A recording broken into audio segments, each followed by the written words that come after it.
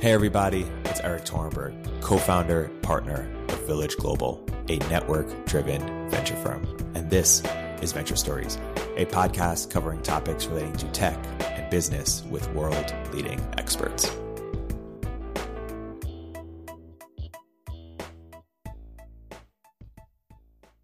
Hey everybody, welcome to another episode of Venture Stories by Village Global. I'm here today with three very special guests. I'll let them introduce themselves in a second, but we're here to talk about Austrian economics as it compares to classical economics, compares to Keynesian school of thought, and compare and contrast the different approaches and the assumptions underlying them. Perhaps, Noah, we could start with you in terms of brief background and what perspective you bring to this conversation. I did a PhD in mainstream economics, studied macro for part of that, though I quit. And now after a brief stint as a finance professor, I'm now an opinion writer at Bloomberg Opinion. And that is what I do. Cool. Parker? Yeah, so I'm far less qualified to talk about economics, having taken a bunch academically in college, did some graduate work in policy, so adjacent stuff around copyright, intellectual property, did a bunch of programming, and now, as one does, I do venture capital, so am obligated to opine about economics and policy on the internet regularly. So here we are. All roads lead to venture capital. And Stephan? Yeah, I'm Stephan Kinsella. I'm a patent attorney and in Houston, Texas, and I was a general counsel for a laser company. I do high-tech patent work, and I'm also a libertarian writer and speaker and theorist and heavily into Austrian economics. So why don't we start maybe with just some definitions of how we define the different schools of thought, then we can go more granular. Stephan, would you like to take a quick primer on some of the most striking differences between the Austrian school and some of the other schools? Sure, I'll give it a shot, and keep in mind I'm not an academic economist, and that might be to my advantage. The economics that is taught in the mainstream schools is largely voodoo economics or pseudo-economics. I'd say the main schools now, I think Marxian economics is on the decline, although the labor theory of value still informs a lot of people's thoughts about policy and economics.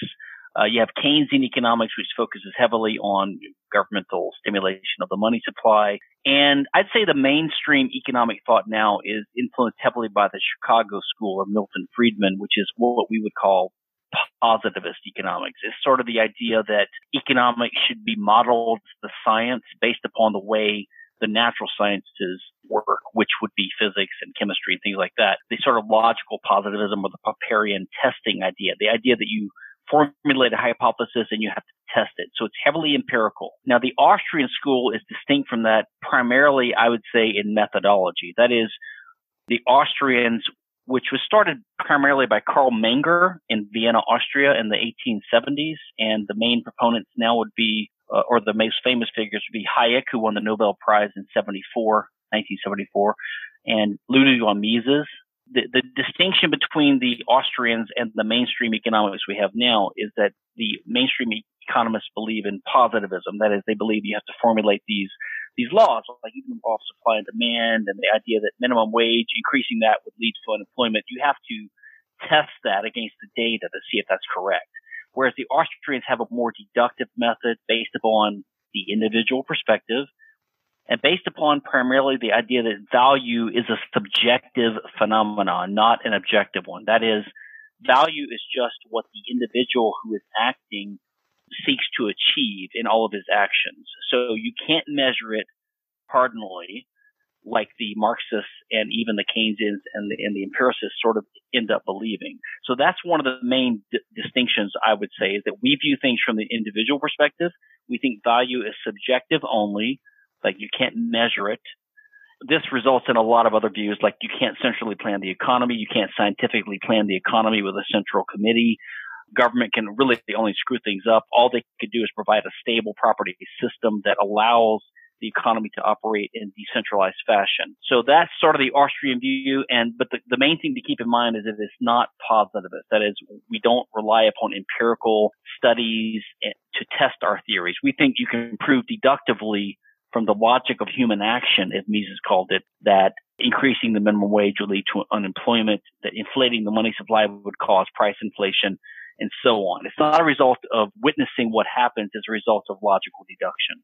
Noah, how would you sort of, just to get the definitions out, how would you sort of define the more mainstream views in contrast to that, or what color would you add? So the mainstream view basically says that economics, to what degree possible, should operate like any science. You should try to figure out how the world works. You should do that through a combination of observation and modeling, sort of empirics and theory, which work in a reciprocal process where you have write down some ideas about how you think the world works, test that against the data, then go back and reevaluate, et cetera, et cetera. That's, it's supposed to work. And then armed with the sort of understanding of how things do work, you then, turn to philosophy to ask the question, what do we want? What kind of society, or philosophy or politics? And then you turn there to ask the normative questions like, what kind of society do we want to build? And then, given those goals, use our understanding of the way the world works to accomplish them. And this is basically what's been done with science. So we get, understand, let's say, hydrology and geology, and then, we understand the laws of how fluids move through rocks and how rivers flow and get replenished and all that stuff. And then we, turn to politics and philosophy to say, well, who should get the water? Who do we want to get the water to? And what do we want to put a dam? Do we want to irrigate? Do we want to do this and that? And then we turn back to the hydrologists and the geologists and say, hey, how do we do this? What kind of things do we build that allow us to achieve our goals? And with natural science, this has been an amazingly successful paradigm. Now, social science is, of course, harder than natural science because people, are a lot trickier and harder to understand than particles, and systems of people are even trickier and harder to understand than individual people. However, it's the idea that the same basic approach will work as well as anything can work for economics, even though the results may be sloppier and more proximate in the end. So maybe before getting into the places where there are differences, and we touched a little bit on them, where are the places and where there's agreement? Well, there's specific policies that they might agree on. So, so for example, there's a school of mainstream macroeconomists called the New Classical or Real Business Cycle School. Those are sometimes used interchangeably. And these people, especially centered around the University of Minnesota, but also Chicago and a couple other places, in the late 70s and the 80s, these people wrote down a whole bunch of theories in the language of mainstream economics that incorporated some, though not all, of traditional Austrian views of how the economy works. So for example, the idea that recessions are natural and, sort of unavoidable, and while they're not good, they're sort of the best the economy can do. If you print a bunch of money in order to try to forestall a recession, you're just going to get a lot of inflation, and you're not going to increase aggregate demand, or whatever that even means. They don't even recognize that even means something. And ultimately, the economy is driven by sort of innovation and technology, business people building businesses with technological innovations that affect the real productive capacity of the economy. That's why it was called the Real Business Cycle School. And as you can see, if you know about, Austrian views of the business cycle, there are some big differences there, but there are also some similarities. And in fact, the people who made RBC models, real business cycle models, did say that they were heavily influenced by Hayek, by Schumpeter, by, the Austrians in general. And so there is some flow of ideas from one to the other. They just speak a very different language. So Noah repeated a little bit of what I sort of criticized as the difference. Like, the natural sciences have worked, and therefore economics should seek to emulate those models. And that is one difference. The Austrians think that is a mistake that the social sciences have made in trying to emulate the natural sciences, because the natural sciences seek to understand the causal world. And so we're trying to find the causal laws of reality, whereas economics seeks to understand the consequences of human action, which is purpose-driven or goal-driven or choice-driven. So it's teleological. And so you just have to have a different model for theirs. So that's why there's this type of dualism. But I would say what we have in common is, we're trying to understand reality. We just have different mental tools to do it. And in some part, this is due to language. the business cycle theory of the Austrians was initiated by Ludwig von Mises, who I believe is the greatest and the chief model of the progenitor of Austrian economics. Hayek, his sort of student, followed in his path and got the Nobel Prize in 1974 for that. Some of the Austrians have a little bit of a conspiracy mind, and Mises died in 1973, and they think that the Nobel Committee waited until 1974 to give the prize to his student Hayek, so they wouldn't have to give it to Mises because he was a little bit more libertarian in his views. I'm not sure if I believe there's any evidence for that, but yeah, the Austrian theory is that when the government's control of the money supply through a central bank, it can't help itself politically but to inflate money one way or the other, and that causes cantillon effects, which means harming later beneficiaries of the money than earlier, right? So it helps the banks and hurts the savers. And it causes inflation, which reduces people's spending power. And it also sets in motion the business cycle. So the Austrian theory is a business cycle theory, and that probably has influenced some of the other schools as well.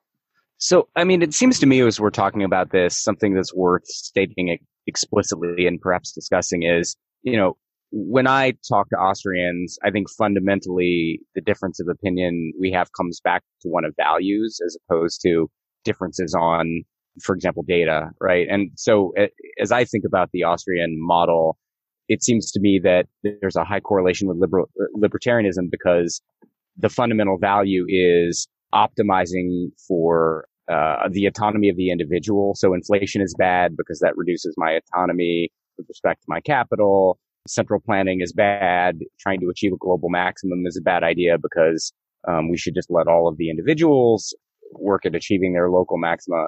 In contrast to the more classical model that says, hey, look, if we can figure this stuff out, we can collectively create an economy that is better for all individuals than individually we would create on our own. So you may or may not buy that, but it seems to me that that's a valid debate and at the heart of this stuff, when often we're talking about policies without explicitly acknowledging what's driving our values about those policies. Would you say that's fair?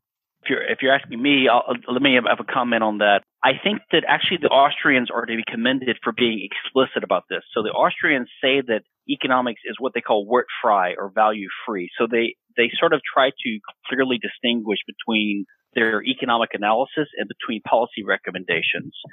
So to them, the purpose of economics is to understand how the economy and the market works and what the consequences in general of different interventions would be. Then it's a policy matter as a human being, like not as an economist, to say, okay, well, if you favor human prosperity and welfare, and if you want this policy to achieve A, B, and C, then you should do the following. But that's not strictly speaking an economic valuation. So because most people do at least say that they favor human prosperity, once you understand basic economics, you understand that most government proposals will actually harm it. If you raise the minimum wage, you will harm human welfare. Increasing the supply of money can only help some people, but to the detriment of others and overall harms people.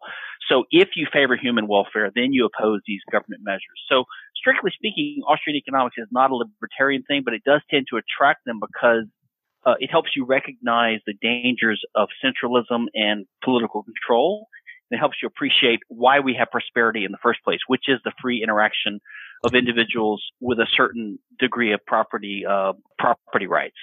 Well, it seems to me that, there's a value baked into that, right? When we say inflation is theft is a common one, or the minimum wage will per se hurt folks by reducing the employment rates. You can say, well, that may be true, but that's a policy outside of the context in which we're applying it, right? So we might have higher minimum wage because we say, look, working below the poverty line doesn't make sense. So we'll raise the minimum wage and have a corresponding transfer to handle the folks who would otherwise be employed at the sub-living wage who aren't, right? So I think you're sort of, making you're applying a set of values to policies in isolation, which I think the more classical school, and feel free to, speak on its behalf, Noah, would say, well, yeah, but let's not be naive and look at these things in isolation. Let's look broadly at this complex system and see what family policies would be that would maximize the welfare. I think to say, for example, that raising minimum wage or that the government printing money are in and of themselves harmful to humans bakes in a set of assumptions and around what the economy looks like or how monetary policy interacts with other policies that may or may not hold. The way that, economists, mainstream economists think about it is to say, all right, well, suppose we're considering a minimum wage. All right. What are the possible effects that could happen? How much will people's incomes go up? Whose incomes will go up? By how much will they go up? How will the structure of production be changed? How will productivity be affected? Who, if anyone, will be thrown out of work? How will the distribution of money in the economy change, or of wealth, real consumption, all that stuff? And then armed with that knowledge of what the likely effects of a minimum wage would be, policymakers and activists and anyone are really better able to determine whether they want a minimum wage. So, for example, suppose you find that, raising in the minimum wage to $15 would throw a few people out of work, and then, like a couple hundred people out of work in a big city, and then would dramatically raise the incomes of thousands of people. Now, I can't tell you off the top of my head, like, oh, is that worth it? I mean, I can give you my opinion. I could say, oh, no, you've harmed 100 people to help thousands of people, but that's not acceptable. You shouldn't be able to harm even one person, help someone else. And then, or I could say, well, actually, whatever you're doing or not doing, there's going to be winners and losers. Someone's going to get hurt. Someone's going to get helped, et cetera, et cetera. So this is actually good to do. Those are two stylized, simple versions of common sort of ethical frameworks you can work in. But no matter what your ethical framework is, no matter what you think is right or wrong, it helps to know, how things really work. It helps to know the facts. It helps to know if we do this minimum wage, what will happen? In other words, it's never bad to be forewarned and forearmed, right? It's never bad to be informed. It's never bad to have a better understanding of the consequences of what you might do. And that, I think, is really the argument for positive economics. It's that no matter what you want, it's better to have the facts. And let me say, I think in general, I would agree that the role of economics is to do that, is to say, to help you decide to know what the consequences of a given policy would be. Now, where Austrians would disagree is they're very skeptical of the ability to empirically, quantifiably determine what these things would be. So they talk about ceteris paribus or just tendencies. So the point is a methodological one. We can know this from deductive reasoning. We can know this from the very understanding of what it means to have a money supply and how people use money. We know that if we increase the supply of money, that its purchasing power will go down. This is just a consequence of the law of supply and demand, really. And we've known for a long time. Is supply and demand always true? I mean, I can think of lots of situations in which, the laws of supply and demand actually don't work. I mean, we know that there are those cases. And then the Austrians would say, well, that's a case where the ceteris is not paribus, right? So, exactly. So then the positivists would say, well, then Austrian economics is basically a tautology or empty. And then we get down to Kantian and whether they're synthetic or a priori axioms. And of course, the strict Austrians like Mises did rely upon synthetic a priori axioms. I side with them. I think they make sense, but I don't really think our basic human values are that controversial. Most people that engage in a conversation, like any conversation, are not going to say they're for human destruction and, they want prosperity. They want everyone to be better off. So I think we know already, it's been long established that impositions on free trade, that restrictions on the minimum wage itself, it's not going to just harm 10 people and help everyone else. I mean, it's going to cause overall destruction of wealth. How much you can't predict, but we have an idea from history. And this is why Mises, by the way, has a famous book in our circles called Theory and History, where he distinguishes between theory or deductive knowledge about the future and history, what we can know empirically and how we can use that to model what's going on. So there are different models, but the basic idea of Austrian economics is that a private property order is essential with a money system, with a private free market money, is essential for people to establish prices. And these prices have to be free market prices, and they are used as data by entrepreneurs to rationally calculate in the future. Creating more money doesn't create wealth, because money is not wealth. It's just a medium of exchange. So this is one of the central Austrian views, especially of libertarians, right? Who tend to be Austrians. Right. And so notice that a lot of these things you're saying are what we'd call positive statements about how economies work. The idea that minimum wage policies destroy wealth, the idea that money does not create value, a lot of these things, these are not, I mean, you can call these axioms if you really want, but that's not what an axiom really is. I don't think it's an axiom, but let me just point out, it's not a normative statement. So when I say that, right. It's not normative, so it's not a value statement. It is word fry. If I say that, look, if your goal is to achieve equality and you don't really care what it does to overall well-being of humans in your society, minimum wage might achieve that. That is not that's just a prediction. That's an explanation of how economics works. But most people don't want overall well-being to go down. They don't want prosperity to go down. They don't want us to be demolished as a society. So we take for granted these values, but they're not part of economics. They're just assumptions. Let me put this a little more concretely so people listening can have a better concrete idea of what's at stake here. Let's take the minimum wage. So I can easily write down a model either in words or pictures or math that says that minimum wage will reduce prosperity and will reduce output in the economy. But it turns out that if you have a very significant degree of monopoly power in an industry or in the economy as a whole, it's easily possible for minimum wage to actually increase prosperity and increase the number of people who have jobs, increase the amount of employment. And of course, monopoly power is a situation where the law of supply and demand breaks down because you have only a monopoly on one side and you don't have a whole bunch of competitive little entrepreneurs each trying to outdo the other one like you have in a competitive economy. So when you have monopoly power, which can happen for a number of reasons, not just because the government decrees monopoly power, but you can also have things like network effects that create natural monopolies, then minimum wages can actually increase prosperity. Understanding that requires, some basic understanding of economic theory. And also you can empirically say, well, okay, yeah, sure, you wrote down a model where minimum wages increase prosperity, but does that ever actually really happen? And that's when you unleash the empiricists to go out and look for cases where maybe that did happen. And so to me, this is a clear example of how the sort of mainstream synthesis of empiricism and theory and normative and positive economics all come together, for very practical purposes. Well, Noah spoke earlier about our common goal being realistic about these things. And if you want to be really realistic, so no one's just an Austrian, no one's just a libertarian, no one's just a whatever. There are public choice insights that we have to draw on our experience and our reality. And first of all, the fact is that the Austrians, we deny the concept of monopoly outside the government. So there are no natural monopolies. So I wouldn't concede that to you.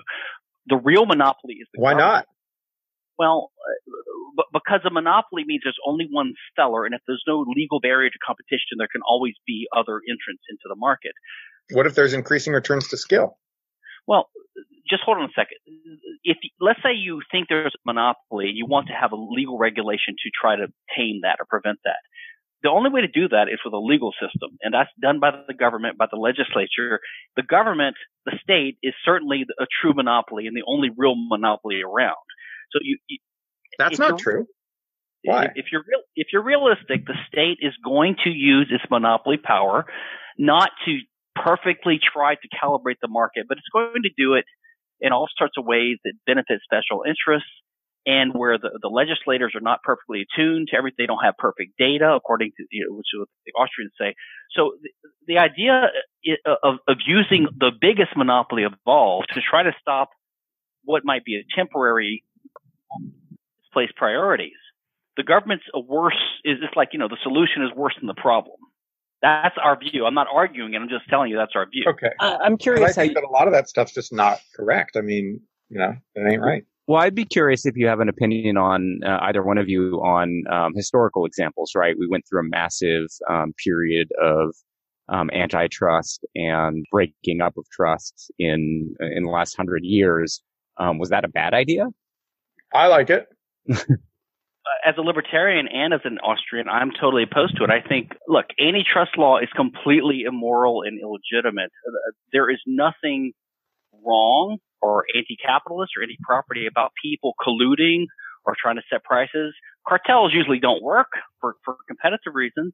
And the biggest cartels are government cartels like OPEC or the governments getting together to do things. But no, antitrust law should be completely abolished. Intellectual property law, by the way, which I mentioned earlier before we started talking, is considered to be a form of property rights by most mainstream thinkers, but is not. It's really a form of government granted monopoly, which causes problems, and then the government has to step in to remedy this. So, for example, you have the government complaining about high prices for pharmaceuticals and wanting to regulate it with regulations like Bernie Sanders and these chumps.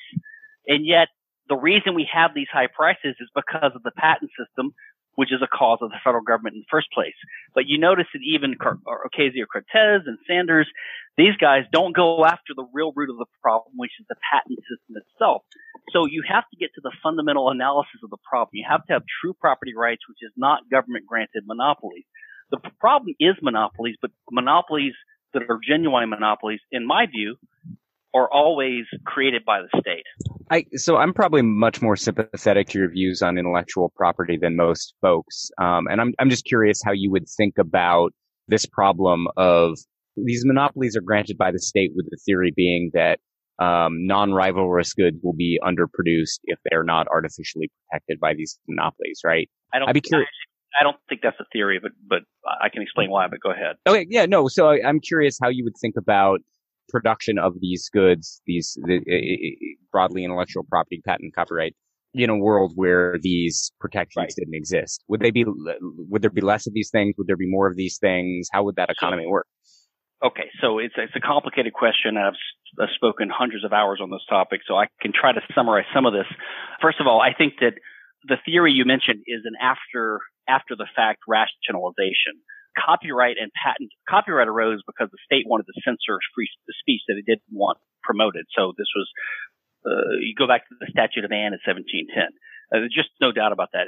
Copyright censors and limits free speech. And that's not my understanding. My understanding of that law was that it was pushed by publishers who wanted they wanted to get the rights from creators and monetize those rights with their printing presses. Well, that's why I say it's complicated. So what happened was originally, before we had the printing press, the guilds, the church and the state together could determine what was going to be printed because it was all done by hand. Then the printing press came about, and so like in England, the stationer's company was chartered as they had a monopoly, which is either a patent or a copyright. I don't know what you call that, but they were the only ones who could print things. And when their monopoly was going to expire, the publishers had been used at that point to having a chokehold on what could be published. So they lobbied Parliament and they got the Statute of Anne enacted in 1710. And that led to the system that we still have today, but which is crumbling a little bit thanks to the internet, where you have these gatekeepers, publishing industry that had the monopoly, and they get the authors to assign their copyrights over, et cetera. So yeah, but copyright is all a result of government control of speech and thought. And the patent system originated when kings and monarchs would grant monopolies, protectionist monopolies, to certain favored court cronies. And this practice got so out of hand, like I'm going to give you the right to sell sheep from this town or something like that, that the statute of monopolies was enacted in England in 1623, which formalized the right to grant patents for inventions. So patents arose from that. It's only in the 1800s when the free market economists rose up against the American and the growing Western system of patent and copyright, which originated in these practices, which are totally anti-market and totally anti-property rights and totally anti-capitalist. So the free market economists started rebelling against this. And so the entrenched publishing and technological industries, which are dependent upon these things, started saying, no, it's intellectual property. It's not a monopoly.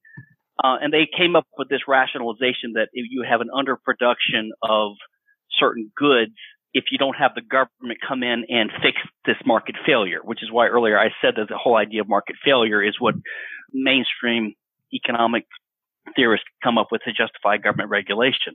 So, bottom line, I am a patent lawyer, by the way, and I think I've seen in my 25 plus years of practice that the system does utter devastation to innovation. The whole purpose of the patent system is to retard and impede and distort innovation. It does not encourage innovation. And that's not the purpose of law anyway. The purpose of law is to provide a stable set of property rights and to do justice so that people can have a free market and interact with each other without central oversight. The patent system does nothing but retard and impede human progress. I believe that in a patent-free system, we would have a flourishing of innovation. We would have more technological innovation. The patent system is one of the worst abominations that the government imposes on us. It's almost up there with the drug war and the central bank and government schools. That's my opinion after 25 years of looking close at this. I mean, it's interesting. Do you think that that's a direct function of your thinking around Austrian economics? Because I actually don't think you and I are that far apart, but I'm a strong believer in the concept of market failures in general. Partly because I was a patent attorney and a libertarian, and I started practicing in this field in 1992 or so, and I was getting uneasy with all the justifications that free market economists were giving for the patent system and the copyright system because they all seemed ad hoc or empirical or arbitrary. You know, they would say, well, the reason that you can only have a copyright for so many years or a patent for so many years is this, but you need it more than zero but less than infinity. And none of those reasons made sense to me, so I started looking for a rationale myself in Austrian and libertarian and property rights literature and economics. I started looking for a better way to justify patent and copyright law since I was doing it for a living. And I finally realized with the benefit primarily of the Austrian concept of scarcity as the fundamental foundation of property rights, I realized that, it's a mistake. The whole thing is a mistake. It's an abomination. So I do think that the Misesian, the particular brand of Austrian economics started by Ludwig von Mises and Rothbard and Hoppe, these guys who focus on scarcity. Even David Hume did. He wasn't an Austrian, but the recognition that scarcity is the primary fact of the world that gives rise to property rights. And if you don't have economic scarcity in the sense of rivalrousness, right, that it makes no sense to have a property right unless there's a scarce resource. So I do think that understanding Austrian economics led me to my current anti-IP views. Yeah. I'm curious if you make a distinction between things like business process patents and drug patents, for example, right? Where I might put the former in the really bad category, completely retards innovation, has all sorts of problems, whereas the latter, and maybe I'm just sympathetic to, how I think about this as an investor, I struggle to imagine a world where, the folks in my seat would be looking at putting, tens of millions of dollars into highly speculative research to come up with a molecule that then I could not get this artificial monopoly on. You might notice I'm a little bit of a contrarian, so I actually have a contrary view even on IP skepticism. I actually think that, say, things like patent trolls and process patents and so-called low quality or bad patents are the least harmful thing. And I think that pharmaceutical patents are among the worst because, pharmaceuticals help save people's lives. And so I think pharmaceutical patents are probably the most damaging because they raise prices so much. And by the way, the prices are high in part because of the government, like the FDA system, like the regulatory review system. So the government imposes this onerous review process. Sure. And causes prices to be really high. And then the government says, well, prices are so high for these poor entrepreneurs, we need to give them an artificial monopoly so they can charge a higher price to make up for the damage we've done in the first place. Why not get rid of the FDA and the patent system? So if I could get rid of one part of the patent system, I would get rid of pharmaceuticals first. I would get rid of patent trolls and process patents last because those are the weakest patents. And they do the least damage. Like patent trolls, for example, they're annoying, but all they want is a little cut of they're like a mafia guy that just wants a little take. They want 2%, 5%. They don't want to kill you, but if your competitor gets a patent, they want to kill you. They don't want you to make a competing product. They want to shut you down if they can. So the biggest problem with patents are good patents that are high quality, that will be upheld in court, that can be used by a competitor who's actually practicing in this, and they want to shut down their competitors. It's not weak patents or low quality patents or patent trolls or even process patents or harder to detect, right? And they're harder to enforce. So I would eliminate the patents that are the most conspicuous and the ones that people say are the strongest case for patents, which is pharmaceuticals. And by the way, if anyone's interested in this, and we can't go into this in detail, there's a book online by economists Michele Boldrin and David Levine. It's called Against Intellectual Monopoly. And they take an empirical mainstream economic approach to this. And if you go to againstmonopoly.org, look at chapter 7 or 9 of their book. It's online. And they just explode all the myths about why patents benefit pharmaceutical companies and why they're necessary for pharmaceutical innovation. Great. I'll have to check that out. One question I want to ask is, someone like Tyler Cowen, who's as far as I understand, a libertarian, but not an Austrian economist, and believes that the Fed does a reasonably good job. What does he not believe that folks like Stephan or Vijay, who introduces Stephan Boyapati, believe? Like, what is sort of the crux of the disagreements there? Because he's a libertarian, or shares some of those types of values.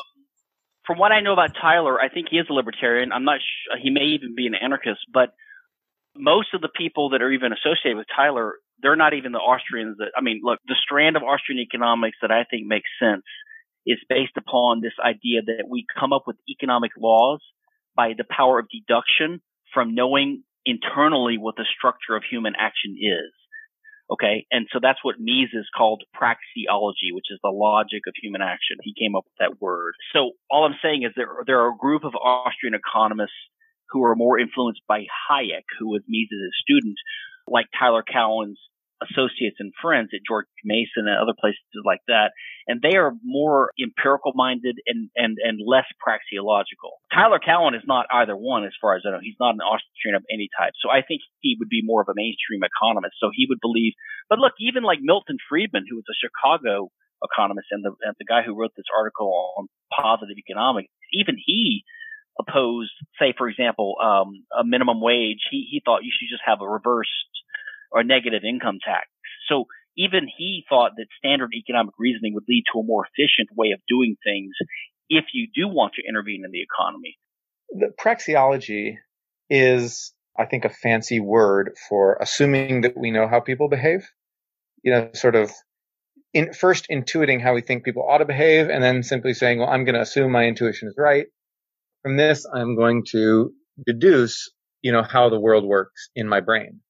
And I think that what mainstream economists have found is that this very often fails. So I can deduce that, I can fly off a cliff if I just flap my arms. But then, no matter how vigorously and prolifically I assert this axiom in writing, I will fall to the bottom of the cliff and die if I try.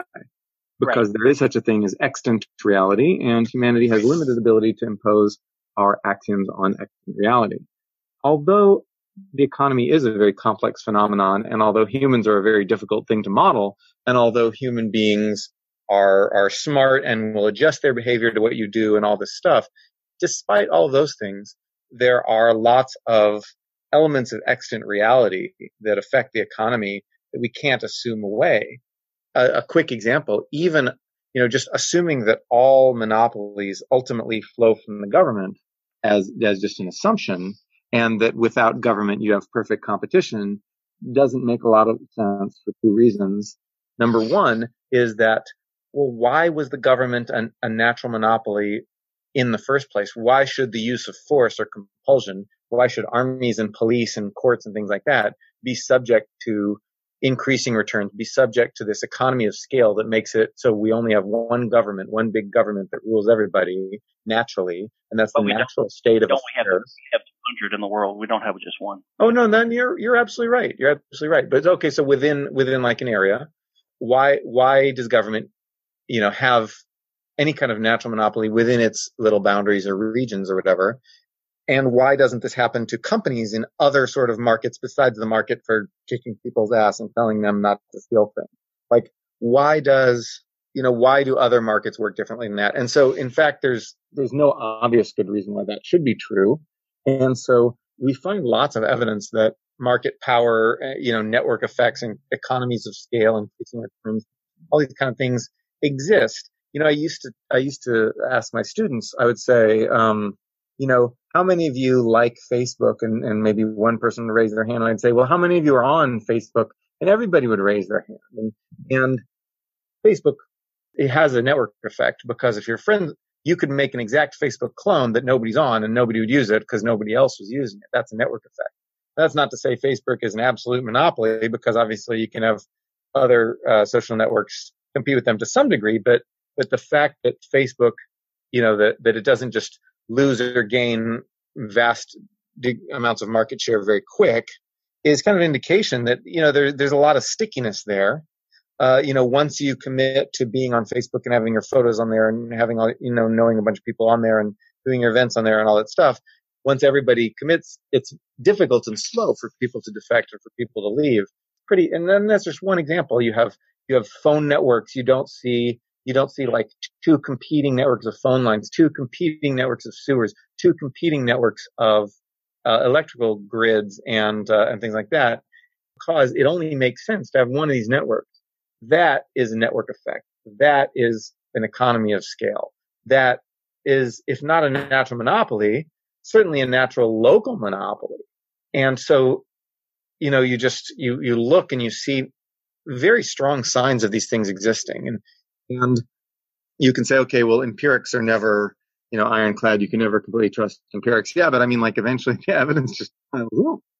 And so you can use praxeology to assert that all those situations where it looks like there's network effects that cause monopoly power are actually perfect competition, and that only the government is the real monopoly. You can say that as much as you want, but then evidence appears to indicate that extant reality doesn't agree with those axiomatic assertions.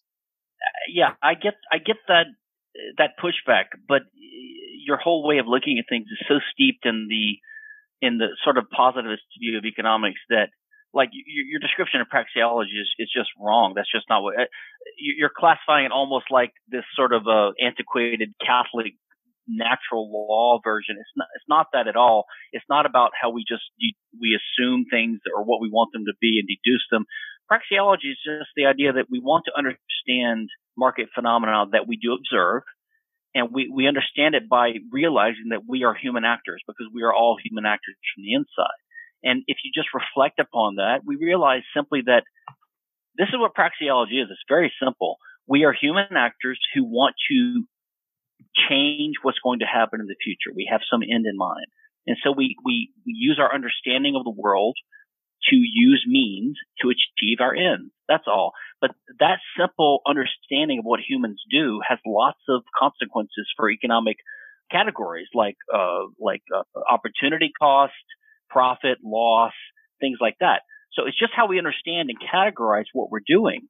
It's not some kind of a fake pseudoscientific imposing our views on others. It's simply understanding the consequences of actions. If, as a simple example, when two people trade, they exchange. A and B exchange something they each have for the other has. The standard way of looking at it would be to equate the value of those things. Right? They're each the same value. But the Austrians would say, no, first of all, value is ordinal, not cardinal. That means it has an order. You only rank values of things, but they don't have an empirical measurable value. And when I take your apple and you take my orange, we each value the thing that the other had more than what we had. That's why we engage in the exchange. And that's why trade leads to an overall increase in net value or net wealth for all of society. Every exchange makes the other party better off, even though nothing was so-called created. And that's just a consequence of understanding the nature of property and the nature of human action and the nature of trade. No math was needed.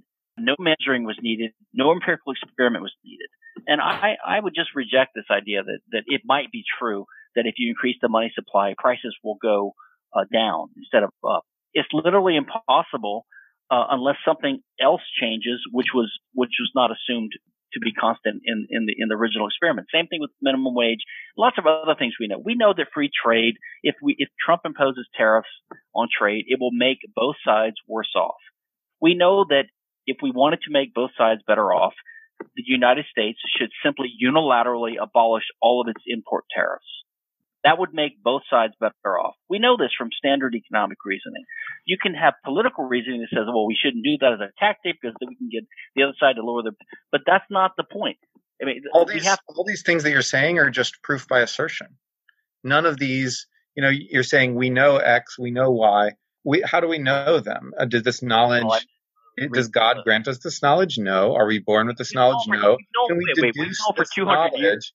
No. We can't. We cannot deduce this knowledge simply it's not from deduced. the axiom that humans act to further their own interests. We can't. Well, I'm not proving it here with a few assertions, but I'm saying that this is already well known in classical economics that free trade benefits both parties. There are theories that say that, but those are just theories. Theories. The map is not the territory, and theories are not reality. You see, so this is why what I find interesting about Austrian economics is it does get into serious philosophy and epistemology. It's realistic. It doesn't just make these sort of kind of bromides and assertions that you learn in grad school. I mean, this is what we teach our students. And this is why I said earlier, I think. Did you go to grad school? I've gone to grad school twice, actually, yeah. Did you go to grad school in economics? No, I didn't. I said that. Then how do you know we learn bromides? How do you know that's what we're learning here? Well, I'm hearing that from a lot of people. They got to be coming somewhere. I mean, maybe I occasionally heard of bromide.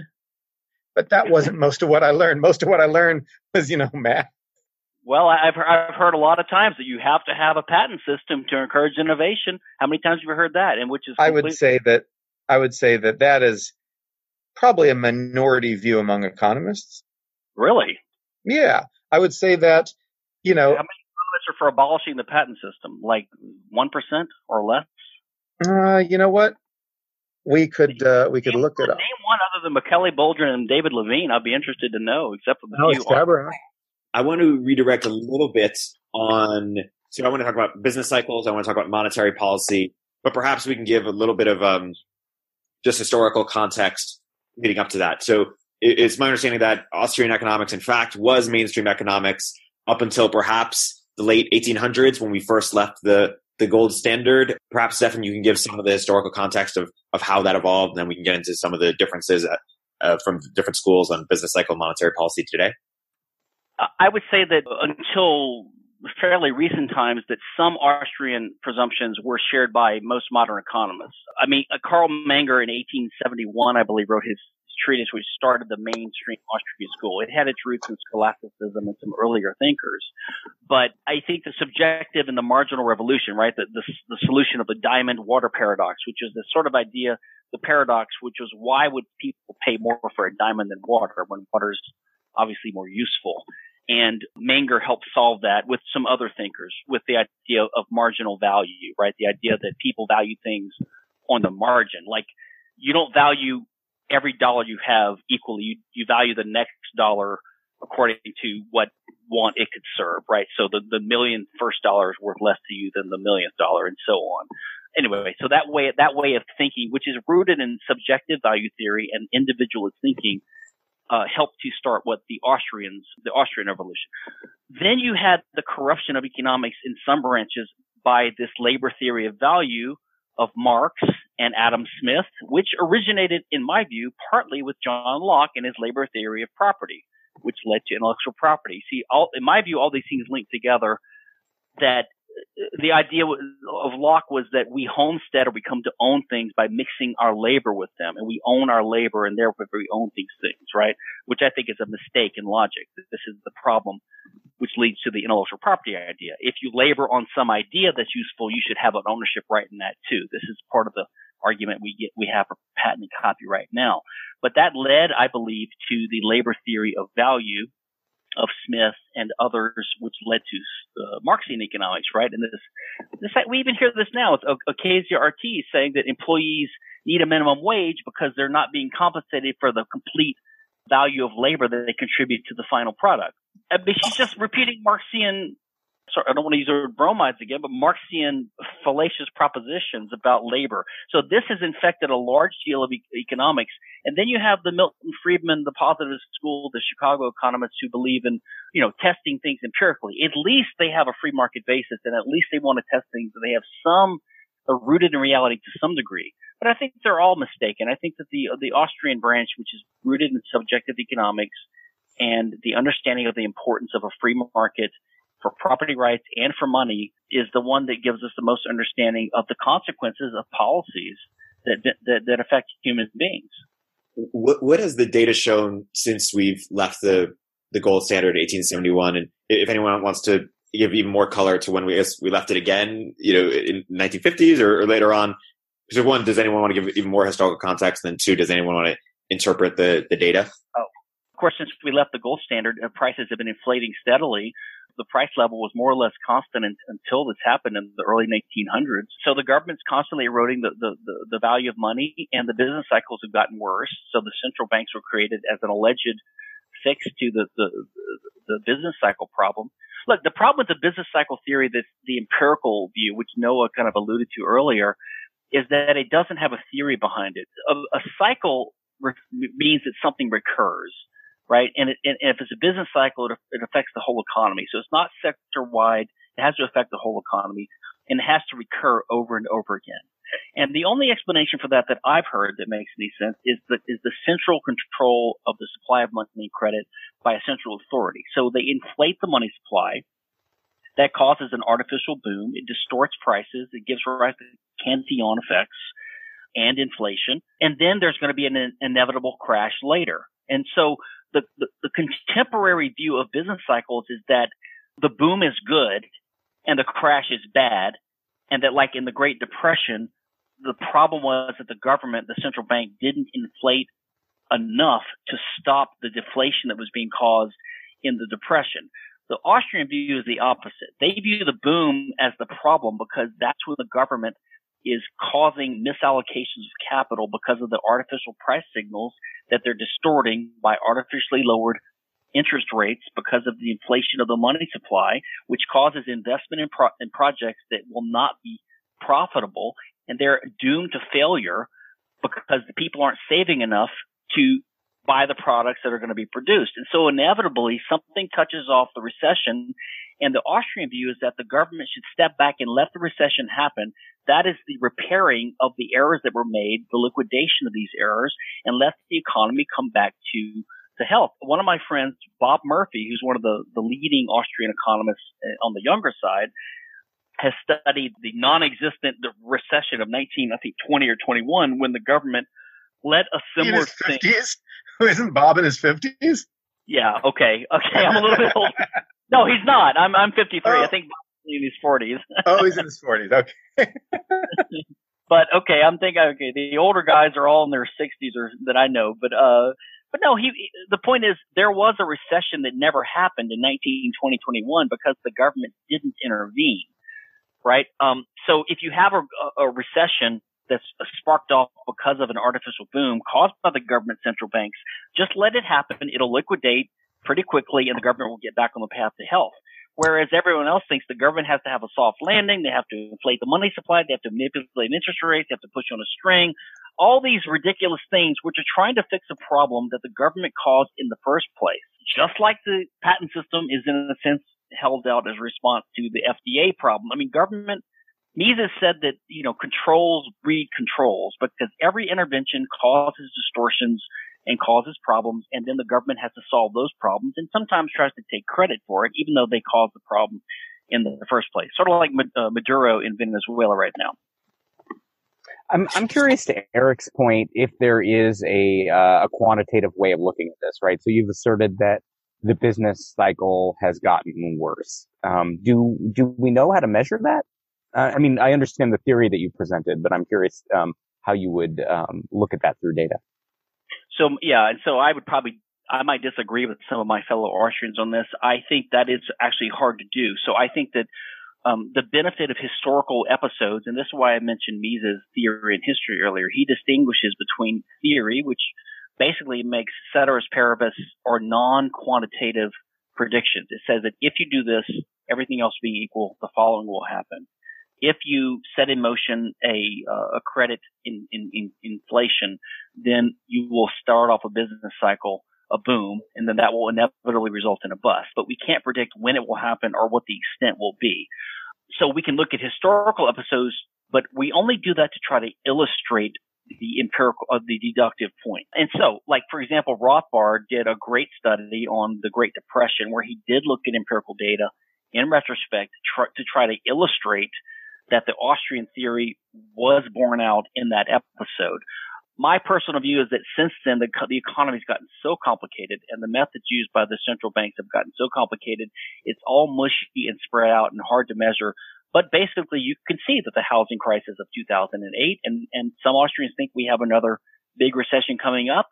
I am personally skeptical of the ability of using economics per se to be able to predict what's going to happen, which is why a lot of people throw their hands up and they say, well, then what good is it? Because they want a cash value. You know, they think economics is just a useless game if you can't use it to know how to invest your money and make a profit, which is sort of the anti-intellectual attitude displayed when people say, well, if you're so smart, why aren't you rich?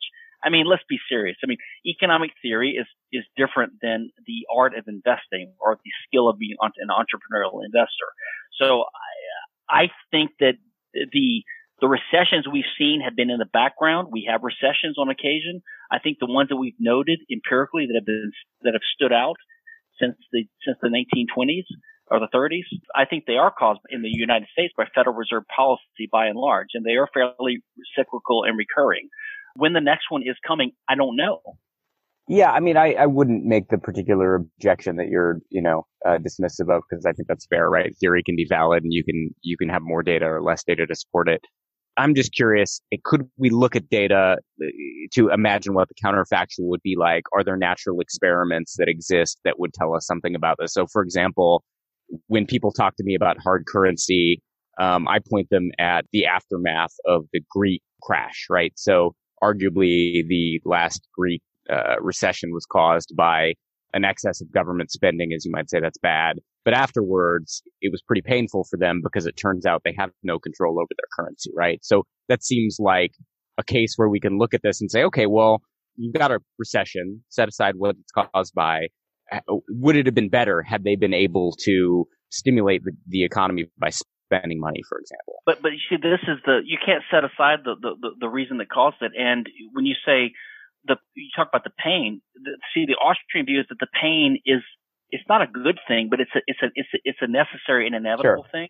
The pain is going to come, and in fact, the pain is baked in because I think that we have increasing prosperity in the world because of the increase, the accumulation of technological knowledge, which is one reason I'm against the patent system, is because it retards the spread of technological knowledge.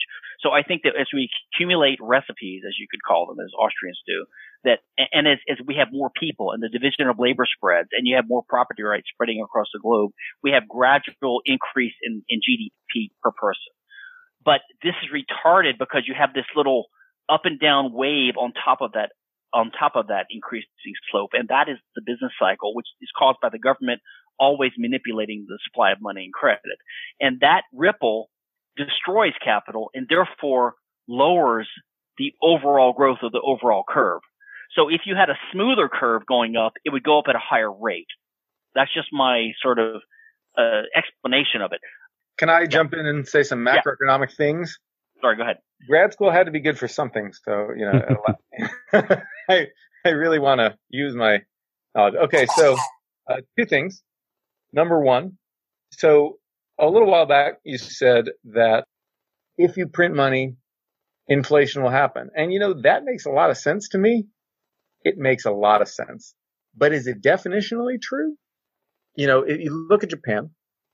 And you look at the amount of money that Japan has printed. Of course, they don't really print money, whatever, who cares? But look at the amount of money they've printed since their economy slowed down, especially since Abe came to power. They have printed money and they have bought bonds. They have printed money and they've bought stocks. The Bank of Japan owns a significant portion of of all of corporate Japan at this point. They've printed so much money and bought so much stocks. They've printed money. They've just printed so much money. The money supply in Japan, M2 or however you want to measure it, has just gone up by so much. And yet Japan's inflation hasn't even hit the 2% target and they've slipped back into deflation.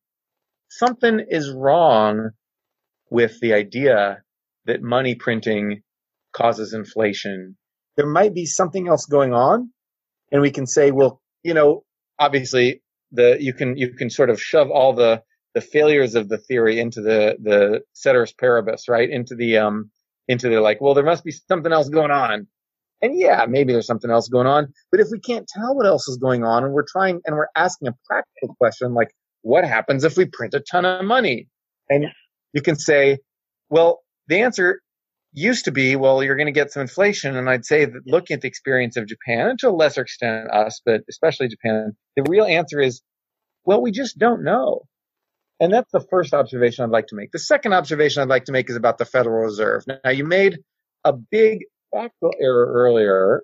If you look at the volatility of GDP and the amount that the growth line squiggles, those fluctuations, you actually see that before we went off the gold standard, during both the 1800s and the early 1900s, the classical gold standard and the sort of modified gold standard that we had in the early 20th century, for both those periods, actually, there was more volatility of GDP. Just load up the data, load it into Python or whatever, and type, or just call like a variance function. You see that it was higher. Employment, same thing. And yeah, we've had constant, usually fairly low level inflation since we went off the gold standard, but we have had a smoother real economy since then. And that's just a fact. Well, let me respond to a couple of those. It may be smoother by some measure, but that's, to my mind, not the goal of anything. Smoothness is not a goal. Okay, that's fine. Smoothness is not a goal. I was just saying that's the fact. As for inflation, Austrians do use the word inflation in, I would say, an idiosyncratic way, but we use it in the old-fashioned way. By inflation, we mean inflating the supply of money and credit, not the price inflation result. So we review. Okay. So what you're saying is that if you print more money, you will have printed more money. But I'm not saying printing. I'm saying increase the supply of money and credit, and that's not done primarily by actually printing money. So that's a simplistic way of viewing it. My friend B.J. Boyapati, who you mentioned earlier, actually wrote a paper about 6-7 years ago for my journal, libertarianpapers.org, where he argues that the reason we haven't had price inflation is because we haven't had money supply inflation, because the central bank is unable to do it by the techniques.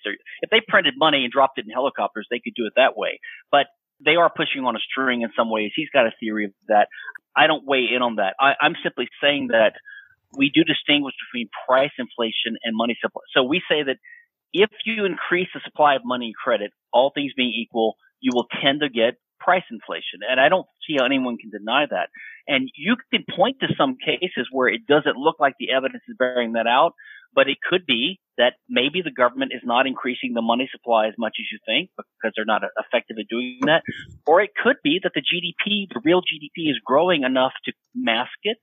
Or it could be that we're not counting certain things in the measure of price inflation that we should. For example, the stock market keeps going up. House prices keep going up. Maybe that's where the price inflation is. So I would say that. As for your volatility upgrading, look, I'm not talking about relative smoothness from one generation to the other. I was simply trying to use a model people can picture in their minds so that they can explain the Austrian view of how the business cycle harms productivity. It is an up and down movement on the upward growth. And if you look at the price inflation rate that we've measured and the GDP per person of humanity, it was relatively constant until about 1800, 1700. And then the Industrial Revolution happened for various reasons that no one seems to be sure about right now. I have my own theories about that. But that started going up exponentially at that point. Okay. Right. That's right. So basically price per person was relatively flat because the government they had the ability to clip money, right? They could take a piece of the gold coins if they minted. They could monopolize it. They could take people's money from them by this little inflation, but they couldn't easily increase the overall supply of money when it was rooted in a commodity standard like gold or some other commodity. So I'm not making the claims that I think it's a little bit of a straw man because I'm not saying that we're smoother now or that we're smoother in the past than we are now. I'm simply saying that when the government intervenes, one way that they reduce economic productivity and growth is by the business cycle, which doesn't need to be there. So About whether the business cycle needs to be there or not, I can't really say, although it's my impression that Austrians have painted business cycles as cleansing. And that some Austrians think the recession is a liquidation, but the business cycle is not a good thing.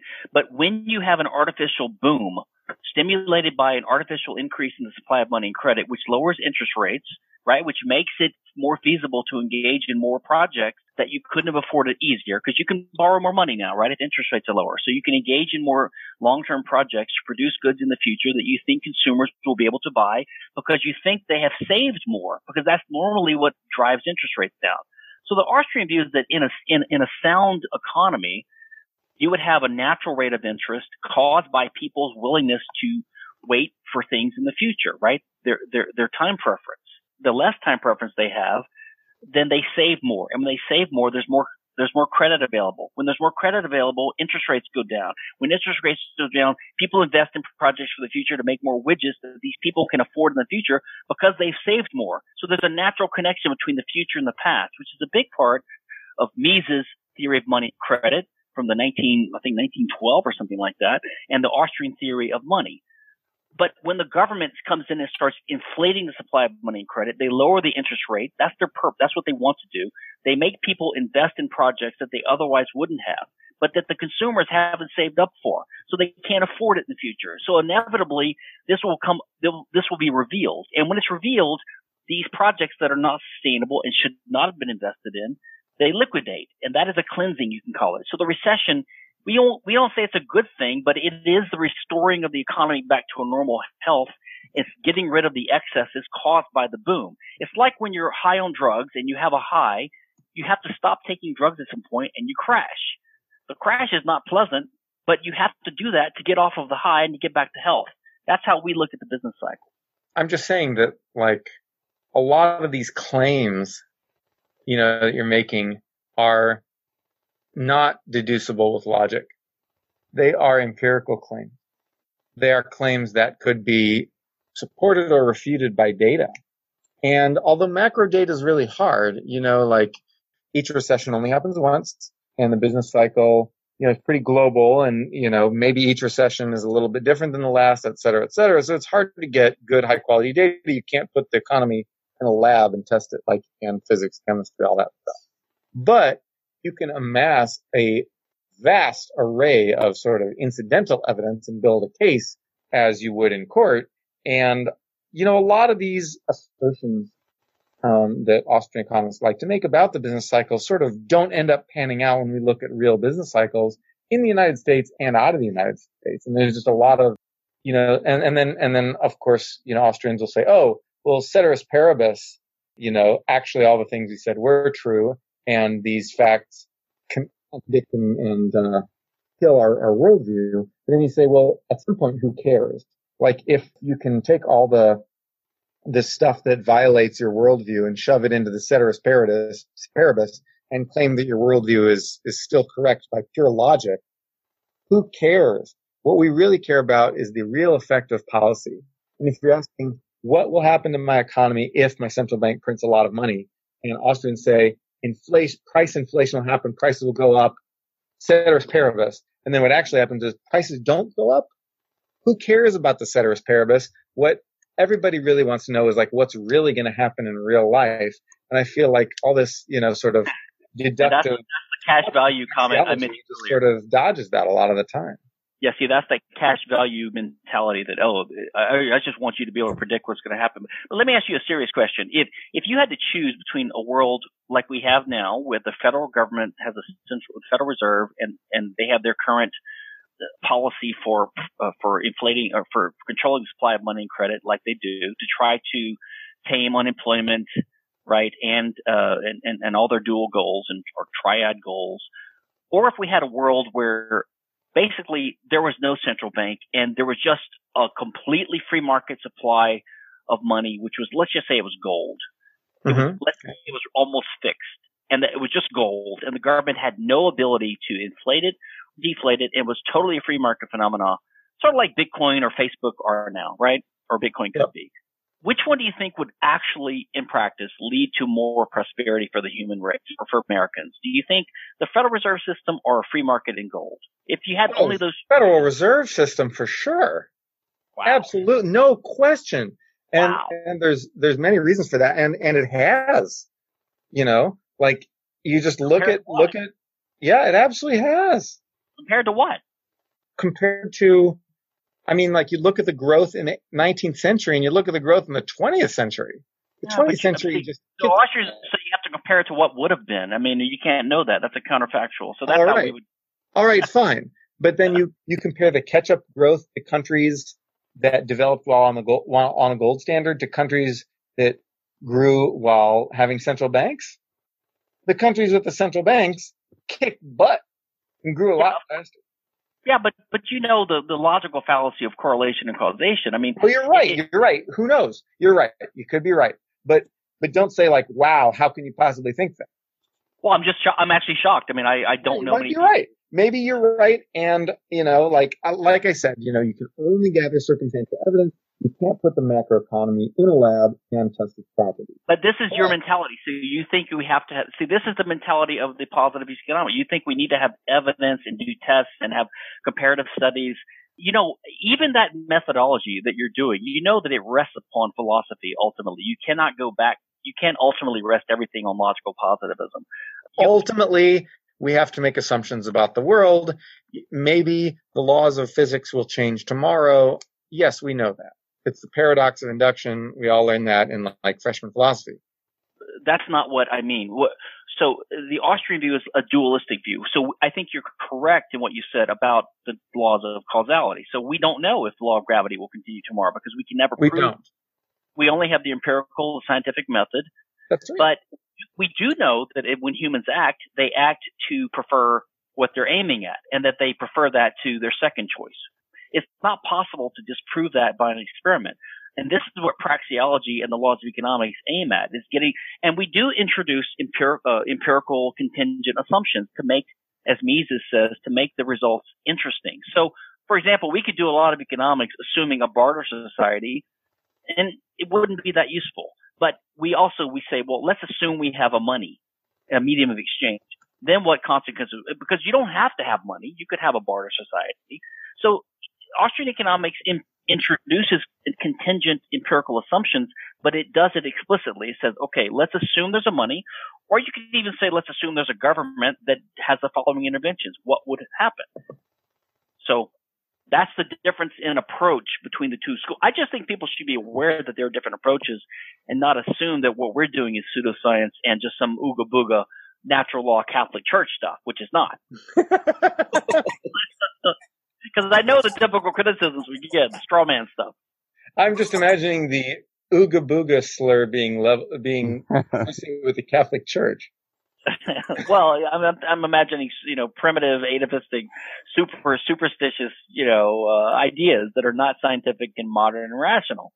So, Stephan, I guess as I hear the Austrian argument for hard currency, a common claim that I hear made, and it's maybe implied by your perspective here, is, look, if we had hard currency, if there weren't inflation, people would save more, right? So this discourages saving. And often comes along with the claim that this is theft, right? I hear this often in the context of why we should all be on Bitcoin and fiat is evil and immoral and so on. So at some point I just said, you know what, let me do the math.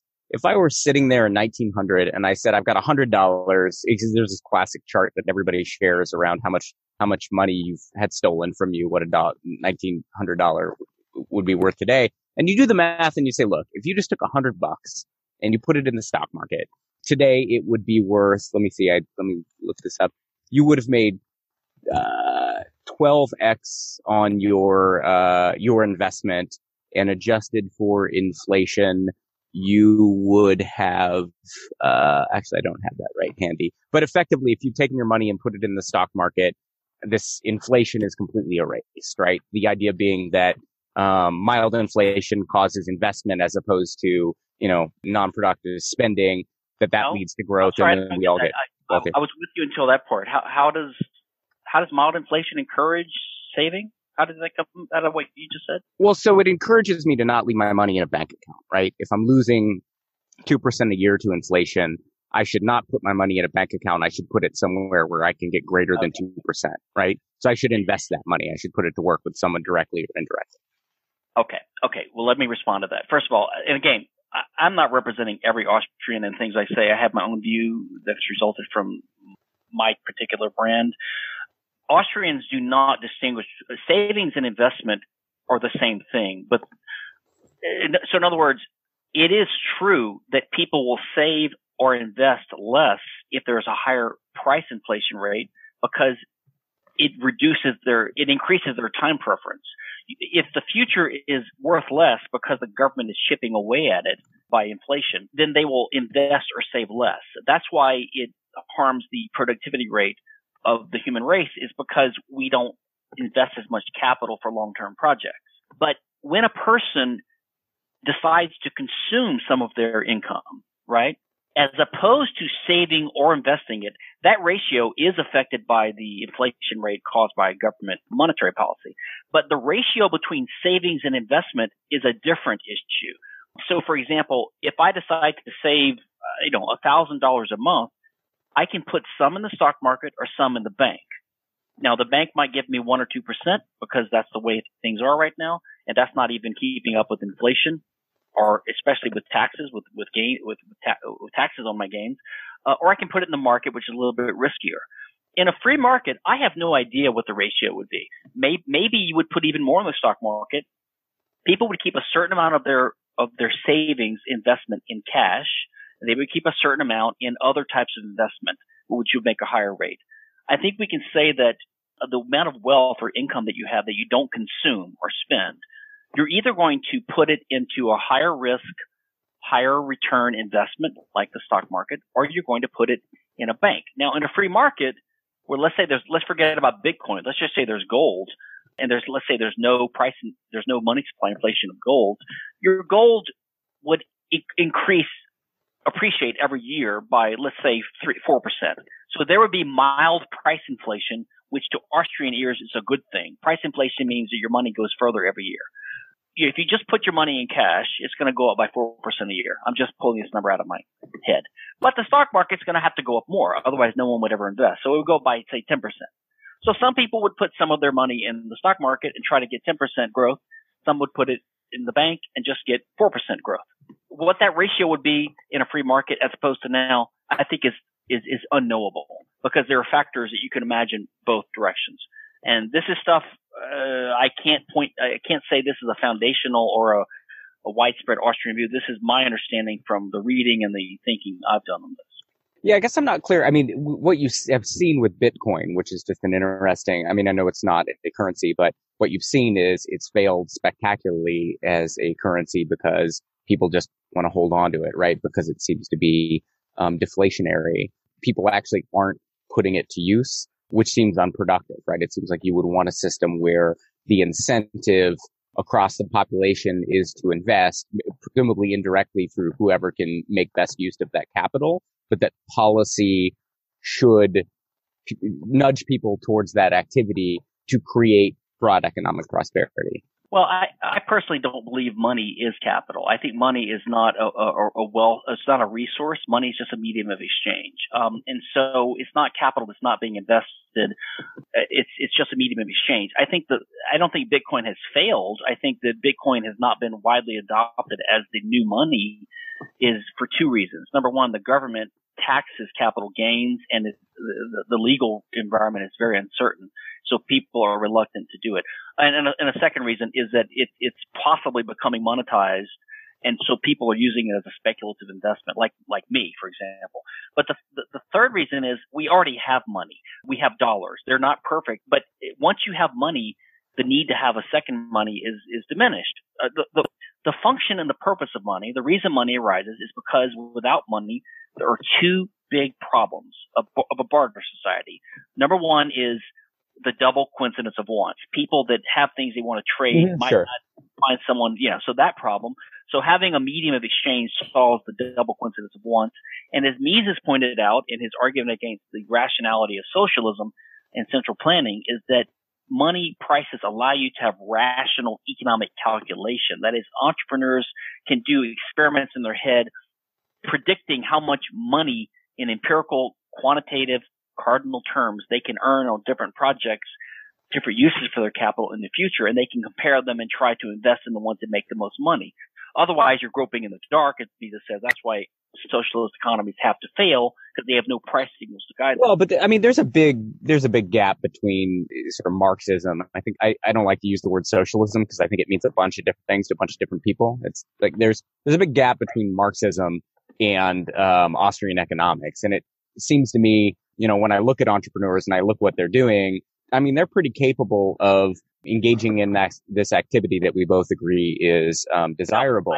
What seems to be a positive property of the economy is when you have mild inflation and low interest rates, just tons of money, arguably too much money, flows into the innovation economy, and we just max it out, right? Like we're investing in crazy stuff, but when you look at the venture economy, for example, it's teeny tiny in the grand scheme of things, right? So if let's say, for example, we put 4 times as much money as we should be putting productively into venture capital, it turns out that all of that money comes from folks who can afford to get a slightly depressed return on their investment, and we get all that innovation. It's just, from my perspective, that seems pretty awesome. So I'm trying to understand this counterfactual where, as opposed to putting your money in the S&P and then that flowing up into SoftBank and them writing billion-dollar checks to everybody, you're saying, look, I get 4% on my Bitcoin or my gold or my whatever it is. Let me, I call this sticking it under your mattress, right? Like, to me, there's a high opportunity cost to sticking money under your mattress when you're looking at sort of the aggregate value that accrues to society as a function of monetary policy. So it seems to me that if instead I can say to you, look, like, don't stick your money on your mattress. If you in 100 years want to have money, just put it in a broad index fund. This tide that is lifting all boats will lift yours. If you want to stick it under your mattress, you don't want to participate in the system, we're just going to give you a mild tax, right? 2% a year to just sit on your hands. And but the inflation tax affects stock market investments too. It affects everything. So it's an overall depression on savings investment together. That's why I said it affects that ratio. But look, everyone needs some amount of cash in their holdings because you need cash to use it for the purpose of cash, which is a liquid means of payment. So everyone's going to have their savings investment, the stuff they don't consume, they're going to either put it in an investment or they're going to put it in some kind of cash. The ratio is not empirically predictable. We can see what people have done in the past. So people would have some money in gold or under the mattress, as you say, and they would know that they earn, or they might even lose money on that if there's price inflation. But people have to have some amount of cash. Even in Venezuela, I imagine people have some cash lying around. They don't put everything in the market. In fact, the market's probably decimated there. Right. Cash in Venezuela, you don't have it anymore. As for innovation, look, I've been a general counsel for a laser company. I do patents for them that dealt with the VC scene. I don't have any reason to believe that policies, one way or the other, divert more money into innovation sector of the economy than should be or should not. Yeah, I mean, they do it in a very practical way, and which is, if you look at VC returns, for example, you're measured in terms of your IRR, right? Your internal rate of return. And that's relative to the opportunity cost of putting that money somewhere else, right? So, if interest rates are 1975 interest rates, venture just looks like an awful asset class, right? When interest rates are zero, more money than probably can efficiently be deployed is flowing in. And again, I think that's sort of, consenting adults losing their money, so I don't lose much sleep over that. But it certainly would be a much different environment for us economically if interest rates were significantly higher, there weren't that capital availability. I think another thing I'd be curious to get your comment on, we talk about the effect of inflation on savings, but there's this practical concern, which is in America, the vast majority of people not only have no savings, they have debt, right? So you could argue that nets out, but it's not true that your median American has negative wealth. That is false. So what are American has about like $60,000 of wealth, which is not a hell of a lot, but more than where is it though? It's in their home. In their home, in their retirement fund. Yeah.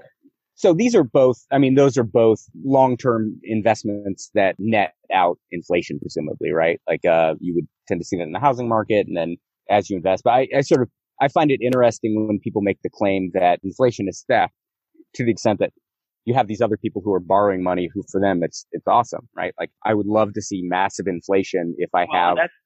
This is what the Austrians call Keynesian effects, right? The idea that when there's inflation, money supply inflation by the central bank, it does benefit the earlier holders, and it also has effects that can benefit some debtors as opposed to creditors or vice versa, depending on what's going on. But all that means to us is that it has a distorting effect on the free market economy. In a free market, when the government did not interfere, I believe we would have fewer business cycles. We'd have higher productivity. We would have some amount of cash, some amount of investment, some amount of savings, some amount of spending, but we would all be wealthier. That's the bottom line. How they're allocated among these sectors is really not the business of policy or the government. It's whatever the free market would result in a given economy. I mean, my sense is, AOC aside, that's not the mainstream economics view would be to craft policies that are more about encouraging, for example, investment as opposed to saying we should build X, Y, and Z, right? So lower interest rates are going to afford more lending, but that doesn't imply that you're going to get a loan and I'm not going to get a loan or vice versa. These aren't grants from the government. And our response would be you shouldn't encourage investment because people live in the world and we make a certain amount of income and some of it we want to consume. The very purpose of making income is to be able to consume it. So some of it we want to invest in long-term projects. So encouraging investment is shifting this time horizon from the future from the present to the future. But that's also a distortion of the economy. There's no reason for the government to distort the natural rate of interest that would emerge from people's time preference. As we got richer as a society and more productive and had a deeper division of labor and more people, right, and more wealth from our knowledge, then people would probably have more excess capital to invest for future projects, and that would have a compounding effect. In fact, I think that's part of why we had the Industrial Revolution. We finally reached that tipping point in society. But the ratio, the government shouldn't interfere with that ratio. The government doesn't know how much we should invest and how much we should consume. Yeah, I mean, I think that the way that I would think about policy is, look, you have a policy. You can't not have a policy, right? So the question is, what's the better policy? And I think the assumption that leads to the set of policies that you would disagree with is, look, if we afford more investment in this way, that investment will, generally speaking, be positive. The economy will grow faster than the counterfactual. We will all be wealthier. More wealth is good. And then we can figure out after the fact how that wealth would be distributed and so on and so forth. So I actually don't think more wealth is good if you can never consume it. In other words, if we have 100% investment and we never consume, what's the point of the wealth? And so you have to have a division between how much of our income we devote towards consumption, how much towards investment that leads to the wealth in the future that we can consume. If you don't allow consumption, then there's no point to wealth in the first place. So there has to be a natural balance. And I don't agree with that policy comment. The policy should be, as I mentioned pre-show, I'm against the state completely. I'm an anarchist libertarian. I think the policy should be abolish the government first and let the private property, free market, capitalist society rule. And then whatever happens in that society is the natural result, and it's probably the best result we can count on. So, but my thought hearing all this stuff is the same as my thought, usually reading Austrian economic stuff, which is that, a lot of people have libertarian beliefs. A lot of people have free market beliefs about what ought to happen, like government shouldn't take my money. Government shouldn't play games with my cash holdings by inflating the dollar and all, government shouldn't tax me. Government shouldn't interfere with my business and all that stuff. Sometimes those are right, in my opinion. Sometimes they're wrong.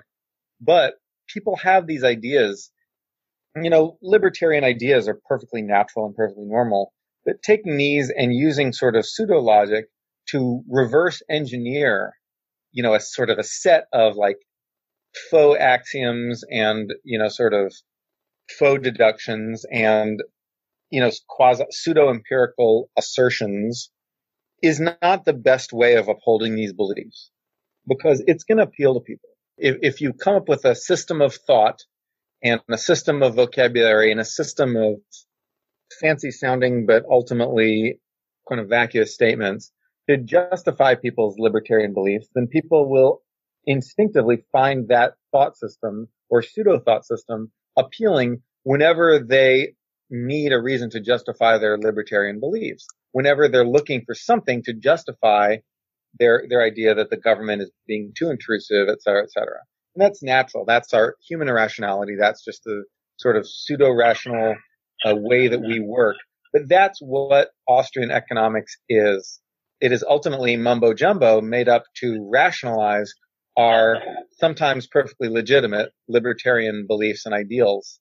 But there's better ways. There's better ways than that. There's more rational ways. There's both philosophical and economic ways to justify libertarian ideas that don't rely on subscribing whole hog to a system of pseudo-thought and pseudo-logic. And that is my basic position. At least you didn't use the word juvenile. Let me have a closing response. I appreciate that's the most polite quasi-statist diss I've ever gotten. So you're conflating libertarianism and Austrianism, which is fine. We tried to distinguish them, but no, there's lots of libertarianism that isn't Austrian.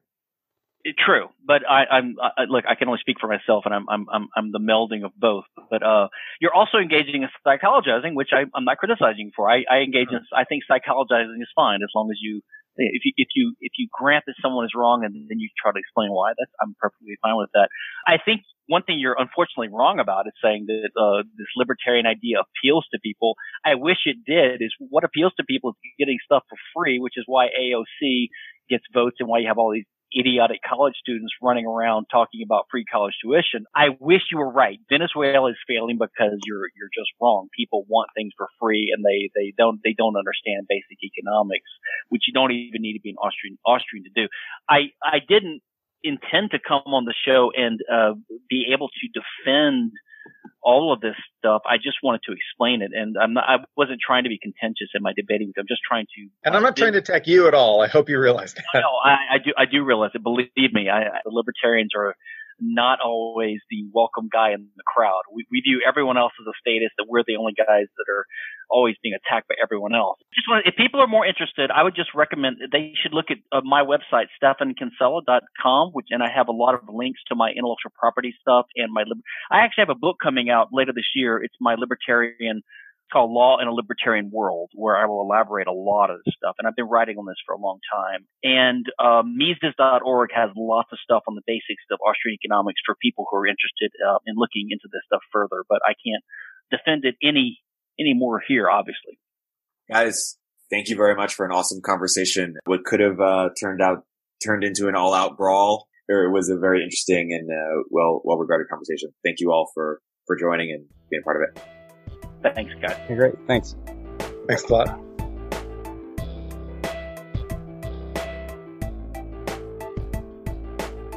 If you're an early stage entrepreneur, we'd love to hear from you. Please hit us up at villageglobal.vc/network catalyst.